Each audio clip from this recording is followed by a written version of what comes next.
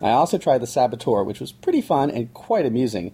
As we mentioned previously on the site and in the podcast, there's a code bundle with most copies of the game that gives you the optional Midnight Show content, which includes nudity in the game's strip clubs. You'll want to install it before you start to fully enjoy the game's opening scene. The game has been compared to Assassin's Creed since your character, an Irish ruffian in World War II France, climbs a lot of buildings, but this aspect of the game is clunky. You're no Altair or Ezio. It actually feels more Grand Theft Auto with vehicles you can drive around the city and missions to carry out, like blowing stuff up.